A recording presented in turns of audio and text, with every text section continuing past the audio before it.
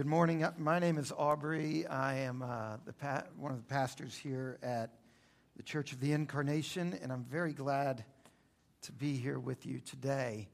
We've been going through the book of Acts, this part of the Bible that tells the story of the origins of Christianity.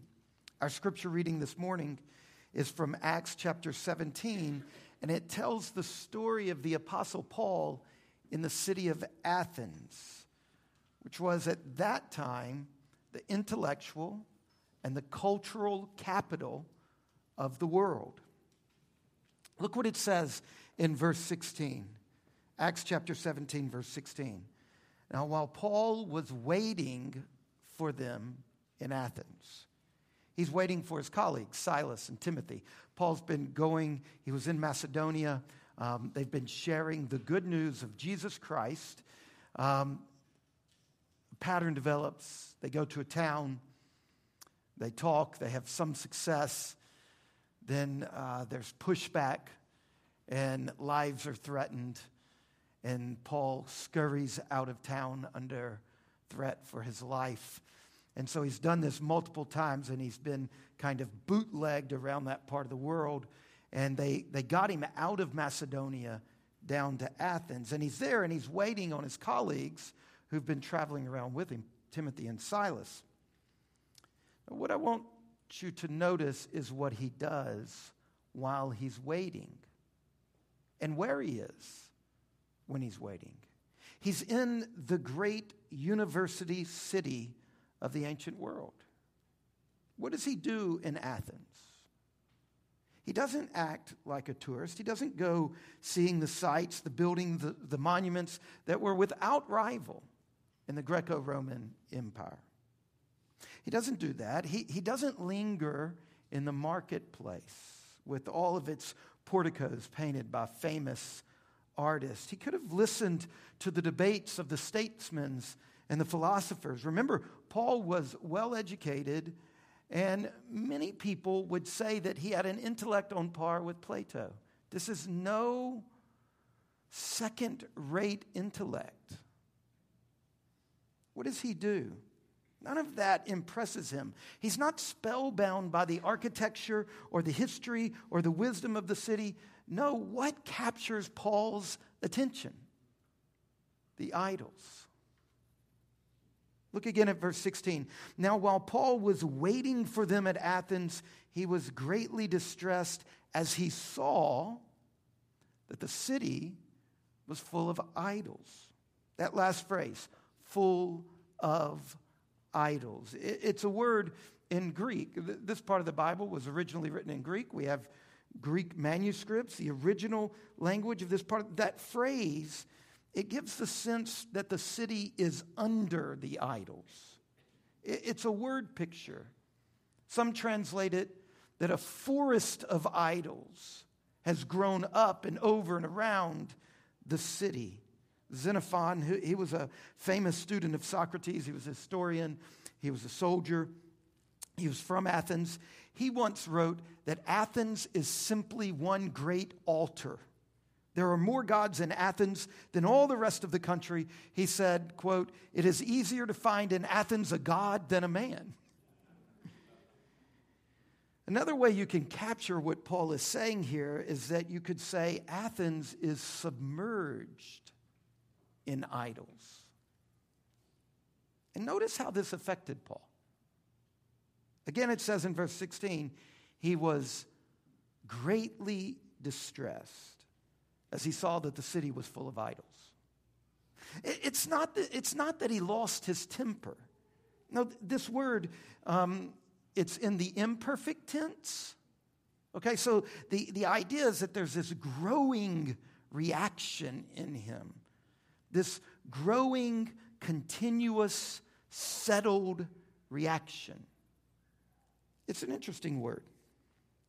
This word that's used to describe how he responds to all of this forest of idols. It's this word that in the Greek language, our word paroxysma comes from it. It's this word that is used throughout the Greek translation of the Old Testament. So Paul grew up a Jew. He would have grown up on this side of Alexander the Great, so on this side of Hellenism. So the Greek language has become, in many ways, the lingua franca. So he grew up reading the Old Testament in a translation just like we read it. We read it in an English translation. He was reading it in a Greek translation. And this word that describes this deep distress he's feeling, it's a word that's used throughout the Old Testament for what God feels about idols, and it's often translated jealousy. Now, that's interesting. Jealousy. So, for example, when the Israelites make a golden calf at Mount Sinai, after Yul Brynner brings them across the Red Sea, after the Exodus, the Bible says that God's reaction was jealousy. He was jealous of the golden calf that his people were worshiping. Listen to Exodus chapter 34, verse 14. You shall worship no other God, for the Lord, whose name is jealous, is a jealous God. Now, this is confusing for us because most of us have grown up with one sense of the word jealous, and it's negative. Jealousy's bad. We tend to think that jealousy is always wrong, but it's not. You see, if jealousy is good or bad is determined by if the thing you're jealous of deserves to be there or not. If you're jealous of someone who threatens to outshine you intellectually or athletically or with fame or your beauty, if you're jealous of a competitor in that category, that's wrong. It's a sin. Because you can't claim a monopoly on beauty or intelligence or athletic ability. But what if a third party enters my marriage? The jealousy of the injured person who is being displaced in that situation is righteous. Because the intruder has no right to be there. It's the same with God. Listen to what it says in Isaiah chapter 42, verse 8. I am the Lord, that is my name. I will give my glory to no one else. I will not give my praise to idols.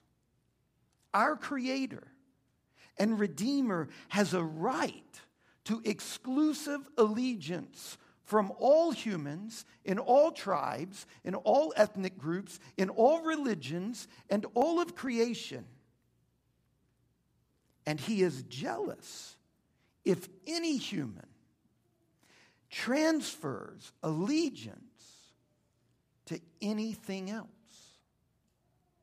So, going back to what Paul felt as he looked around Athens, it's not about a bad temper, and it's not about pity for the Athenians' ignorance. It's not even about fear for their eternal salvation. What Paul feels is hatred toward idolatry, because he's jealous for the name of God. He saw human beings giving idols the honor and the glory which is only due the one and only living God. Paul's reaction to this idolatry is profoundly negative.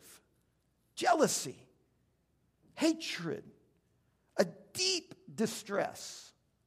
By the way, it's the same word that was used a couple of chapters before for his fight with Barnabas. Remember I said veins bulging, face red? This is the second occurrence of that word in the book of Acts. But this time, the narrative context deems it appropriate. Interesting, isn't it? Paul has grown up. He's using his emotions rightly now. But his reaction isn't just negative. It's not just horror and dismay. He also has a positive and constructive reaction. He doesn't just throw up his hands in despair or weep or get mad. No, he does something positive. he shares the good news of Jesus. So his reaction is not only this inward feeling that's so intense, he also goes outward with his reaction. How? The Bible says, be angry and sin not. What does this anger inside of him do? It leads to him sharing the good news of Jesus Christ. He tries to get them to turn from their idols to the living God, and so to give God, the Father, and his Son, Jesus, the glory that is due their name. His motivation here is pretty interesting. We live in a day where comparative religious studies and shame over the negative aspects of colonialism and the collapse of modernity's confidence in anything universal, especially universal claims to truth coming from religions. We live in a day where those three things, the history of colonialism, comparative religious studies, and the disbelief of any claim to overarching truth, those three things have produced in our day a deep discomfort with evangelism, with mission. So that in some parts of the world and the church, evangelism and mission sound like colonialism, like ethnocentrism. It sounds arrogant. It smacks of a lot of negative stuff. But we're a church that holds the ancient Orthodox Christian view that Jesus Christ alone is the Savior, and it takes a preacher to understand that. That's what Paul says in Romans. How will they know unless they're told? How will they be told unless a preacher is? We hold this very unorthodox view that this super weird thing we're doing right now, right? So weird what's happening right now. A really good-looking man is standing in front of a room that's sitting with postures of humble receptivity to pronouncements of truth. That's a strange view we hold.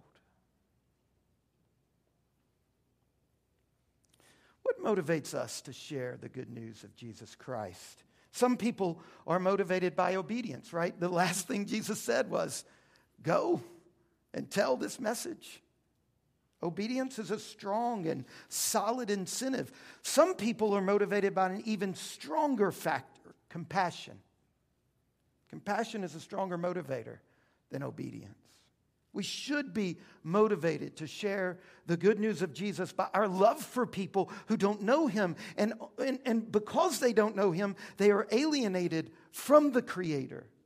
They're disoriented. They're lost. But what we're seeing in Acts chapter 17 is the highest incentive of all. Jealousy for the glory of Jesus Christ. God has promoted Jesus to the supreme place of honor in order that every knee will bow and every tongue confess and acknowledge his lordship. Whenever he is denied his rightful place in people's lives, we should feel inwardly wounded.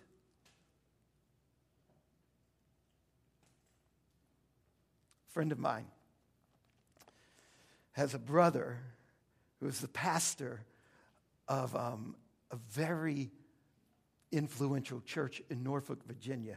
While they were teenagers, my friend said of his brother that one day their dad had gone out of town on a trip, and when dad comes home, mom tells dad, this son of whom I'm speaking snuck out of the house. And when I asked him about it, he denied it, but I know he did. And so dad took the family out. They went out to eat that night, and the dad asked the son, so how did it go last night? Did you get good sleep? And the son said, yeah, everything was fine. And dad didn't say anything. And then when they got home, the dad asked the son to meet him in the garage. And I won't tell you all of which occurred, but He said to the son, "You lied to me. And lying to me is dishonorable because I'm your father. You violated your mother's trust and you disobeyed God by not honoring your parents. But you dishonored my wife." And hence the next thing that occurred. I've always thought about that. It's a strange thing, thinking through how I think about my own children and my own actions in my family. I think all of us can identify some point in our life where we've had righteous indignation. And if a man can be riled up over his spouse being dishonored, where is our jealousy for the name of Christ today? The great Anglican priest and missionary to India and Persia, Henry Martyn, once said, "I could not endure existence if Jesus was not glorified. It would be hell to me if he were to be always dishonored." So Paul saw idolatry and he felt jealousy. And what did he do? He shared the gospel, first in the synagogue. That's what it says in verse 17. And then in the marketplace, he seems to have adopted the posture of Athens' most famous citizen, Socrates. He seemed to have gone into the marketplace and developed a Socratic dialogue. But he had a better gospel than Socrates ever had. And then in verse 18, he begins to talk not with the marketplace people, but with the philosophers. Apparently, he had a remarkable ability to navigate all three worlds. And then something happens. Something we should be used to by now in the book of Acts. The person who is sharing the good news of Christ is threatened. Look at verse 18.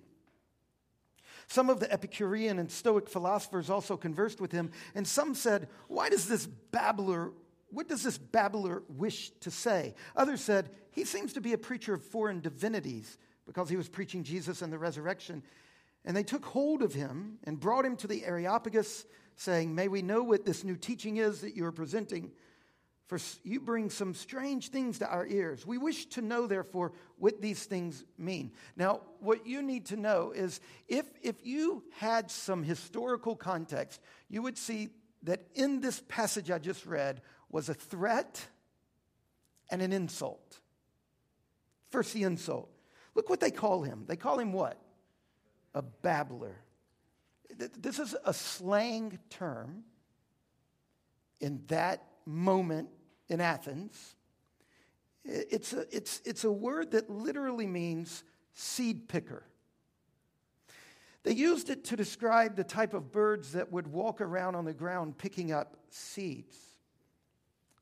When it was turned into slang, it was used to describe homeless people who would get scraps of food from the gutter. But multiple Epicurean and Stoic philosophers in their writings use it with condescension for barstool philosophers, academic posers, people who don't know the primary sources well, people who sit in the marketplace and pick up this little piece of academic knowledge and this little piece, and they don't really understand them, and they string them together, and they don't have any original thoughts.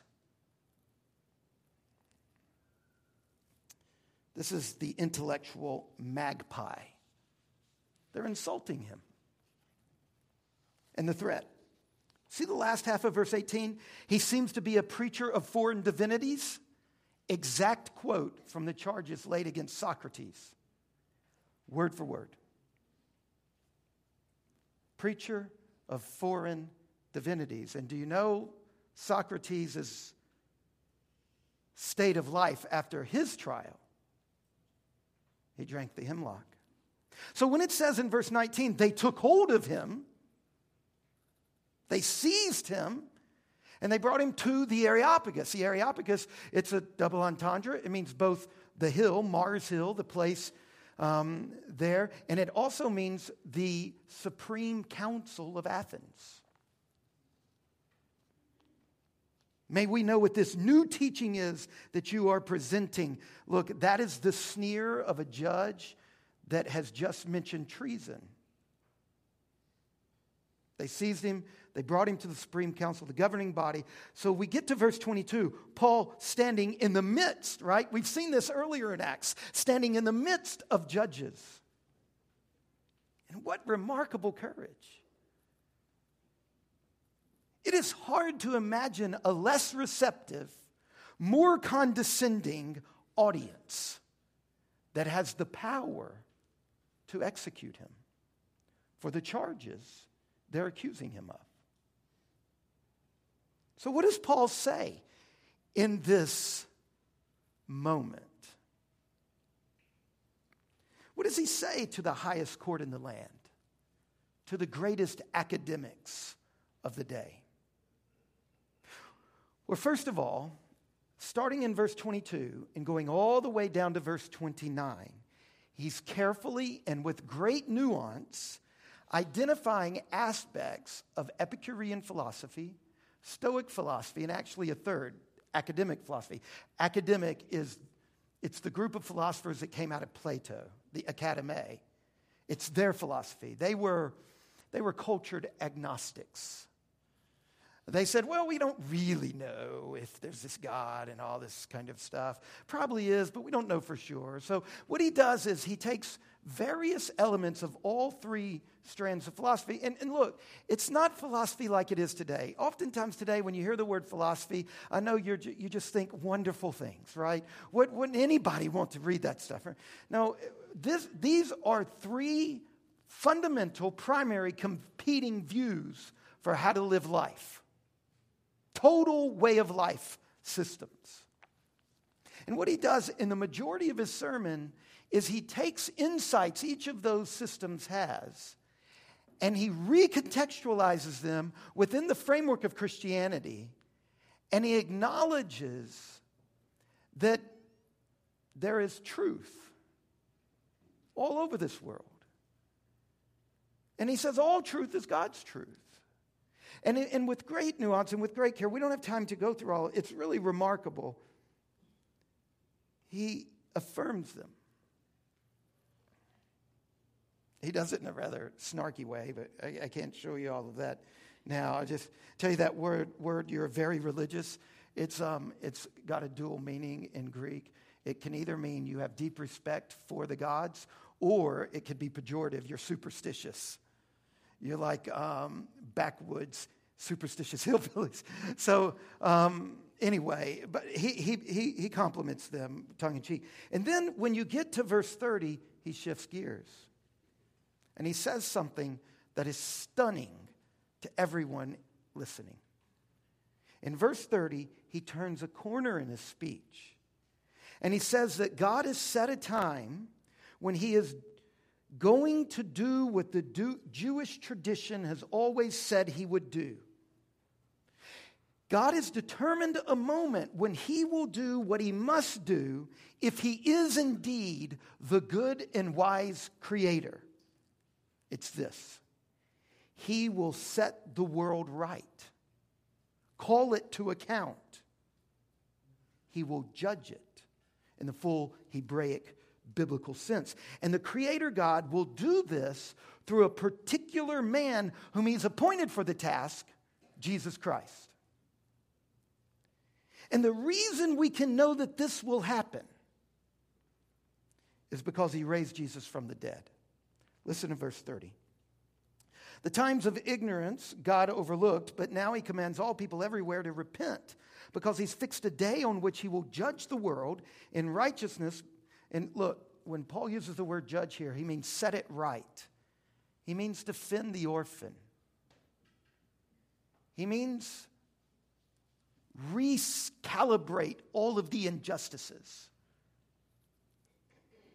He will judge the world in righteousness by a man whom he's appointed, and of this he's given assurance to us all by raising him from the dead. Now, it's helpful to know at this point that in the Areopagus, this notion of resurrection was ludicrous. Every sensible person in that group knew without question that resurrection does not occur. And furthermore, not only was it nonsensical to their system of rationality, it also went directly against the founding charter of the Areopagus. You see, 5 centuries before this, Aeschylus wrote a play, the great Greek dramatist. And this was well known in Paul's day. And in this play, Apollo, the god Apollo, inaugurates the court of the Areopagus.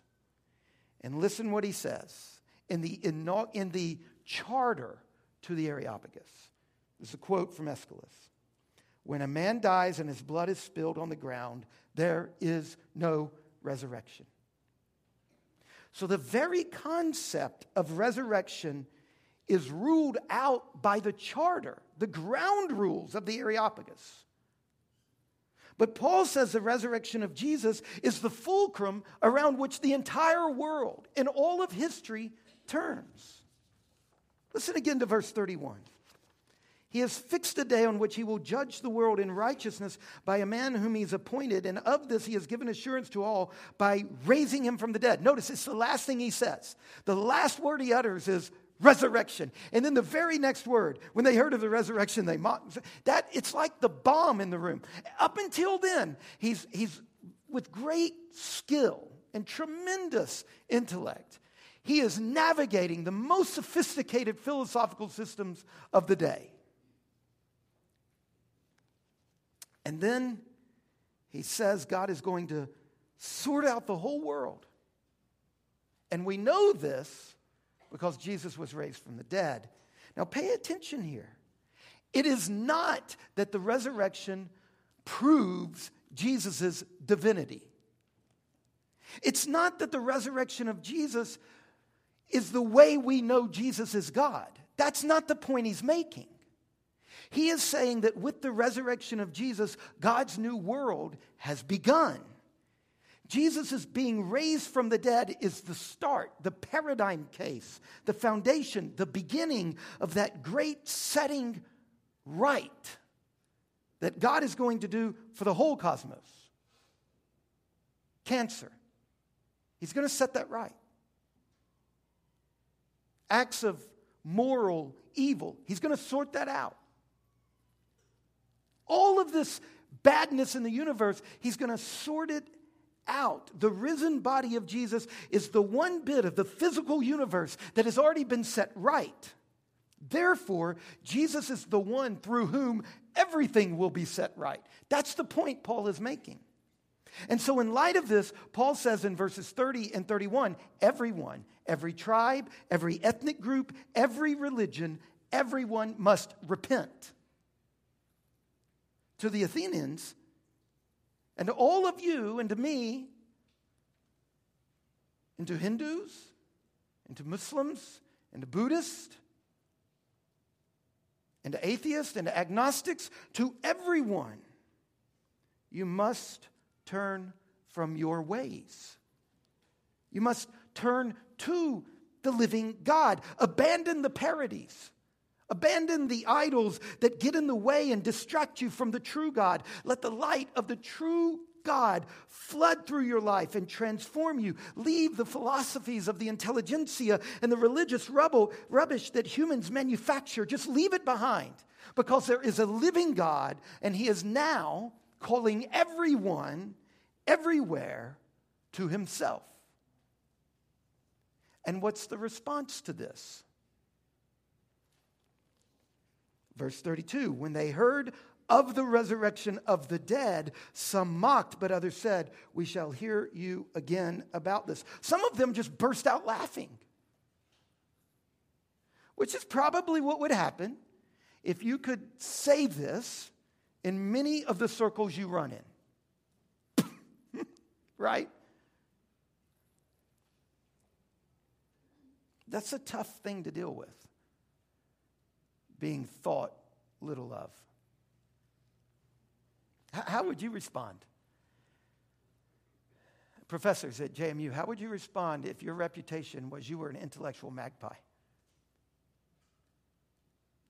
College students, high school students, if people at your lunch table laughed at you, if somebody looked at you and said, so what do you believe about transgender issues, about homosexual issues?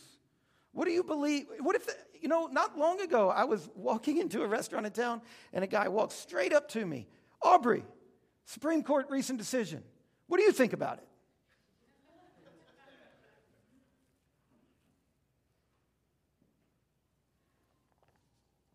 I think this is the form of suffering and persecution that we are most facing right now in America.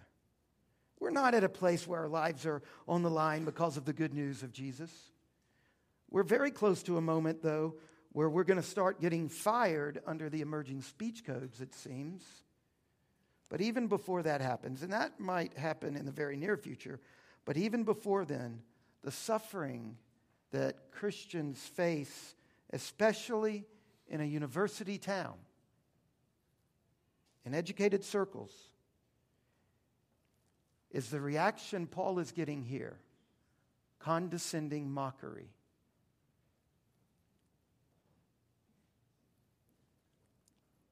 Being thought of as an academic poser, a hillbilly, unsophisticated.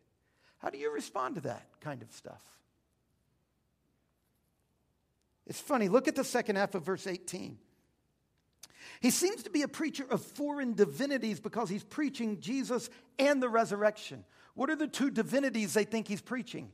Jesus, masculine in Greek, and resurrection, a feminine word in Greek.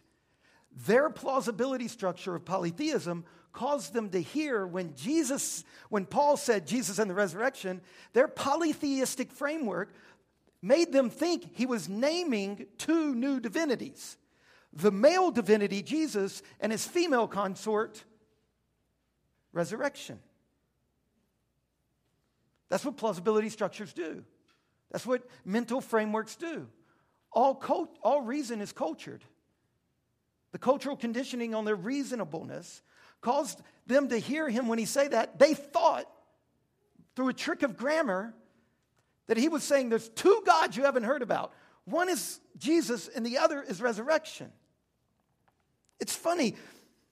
We've seen one other time they were misunderstood, and it's when Paul was speaking to another non-Jewish group of people in Lystra.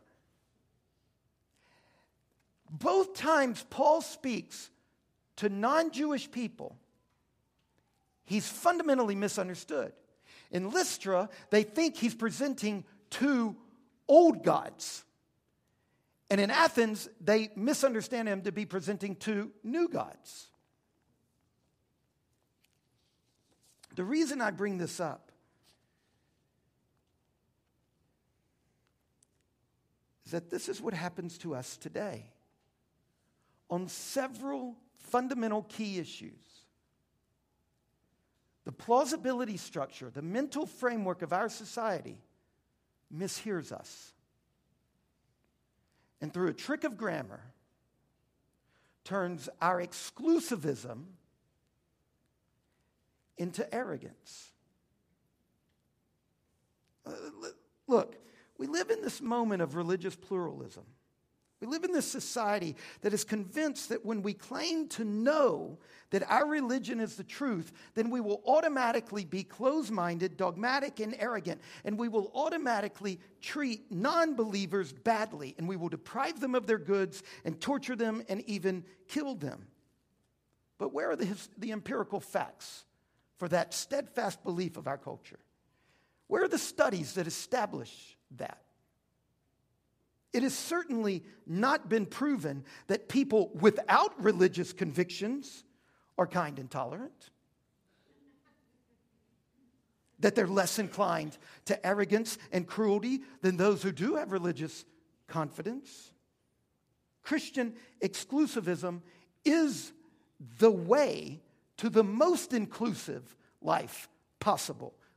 But when we say Jesus alone is the way and that all other religions must find the fulfillment in Christ and that apart from Christ there is no salvation, there is no setting of the world right, when we say that, when we claim that the Hindu must convert and the Buddhist must convert and the atheist must convert and the Muslim must convert and every tribe and every ethnic group and every person in this world must come to faith in Jesus Christ. When we claim that, we're heard as being arrogant.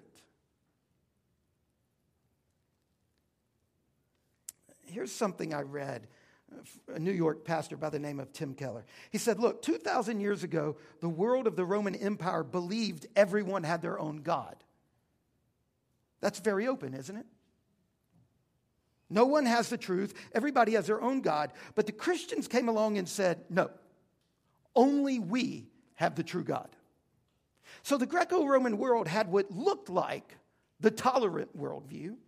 And the Christians, at the point in the book of Acts and the centuries thereafter, had what looked like the more narrow worldview. But the way the Christians and the Greco-Romans lived was exactly the opposite. In the Greco-Roman world, the poor were despised. In the Christian world, the poor were loved. In the Greco-Roman world, women were looked down upon.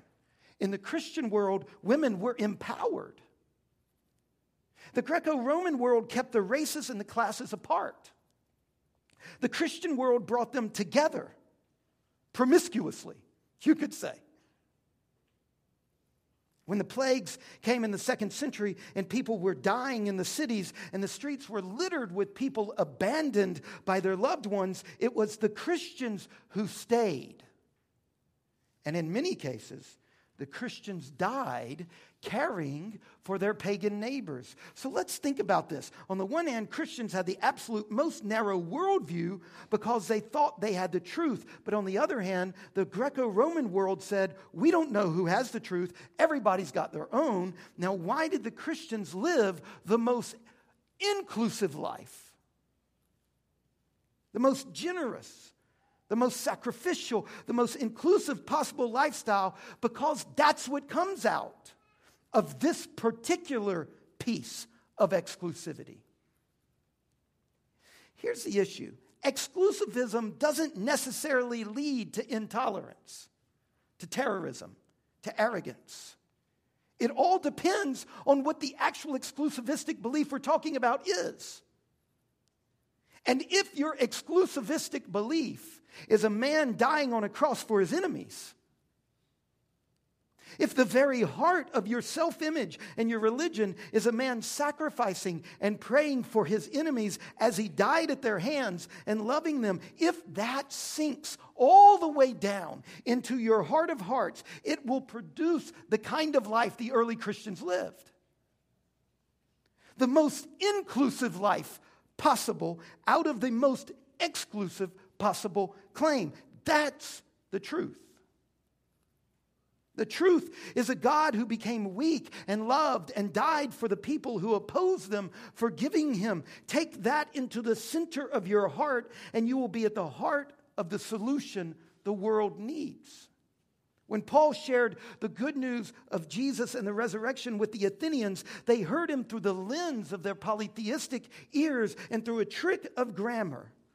They thought he was talking about two new divine beings. And when we share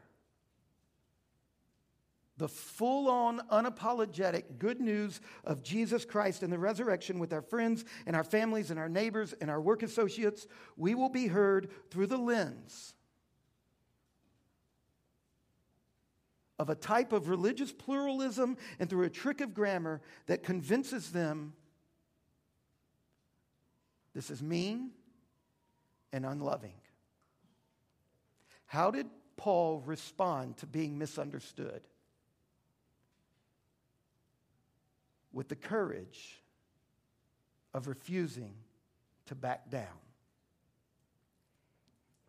And the kindness of taking their belief systems seriously. And of really naming the gospel as best he could so that they could hear it. Paul responded with courage and patience and skill. Perhaps we don't speak like Paul spoke because we don't feel like Paul felt. Divine jealousy stirring within us. We pray all the time, hallowed be your name. Do you mean that? Our Father in heaven, hallowed be your name. That's the first thing. Do you pray? Do you mean that? Do you care when his name is not hallowed? Then let's take it back one step further. If we don't speak like Paul because we don't feel like Paul, is it because we don't see like Paul? That's the order.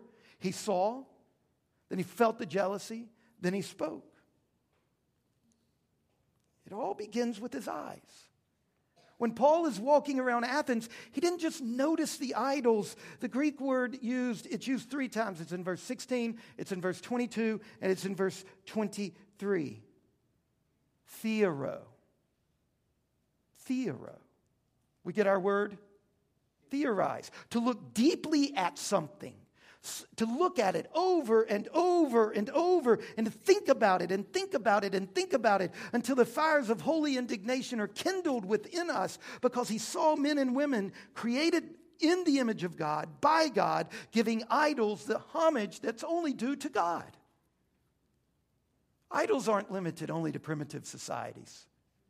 We have many, many sophisticated idols today. An idol is anything you substitute for that which only God should get from you. Ultimate allegiance, ultimate love, and the trust that this is how life works. Any person or thing that occupies that place which God alone should occupy, that's an idol. Ideologies can be idols. Fame, wealth, power, sex, food, alcohol, drugs, parents, spouses, children, recreation, exercise, possessions. May the Lord help us to see Harrisonburg clearly so that we can feel correctly and speak with confidence. Let's pray. Father, have mercy on us and help us. In Jesus' name, amen. Please stand.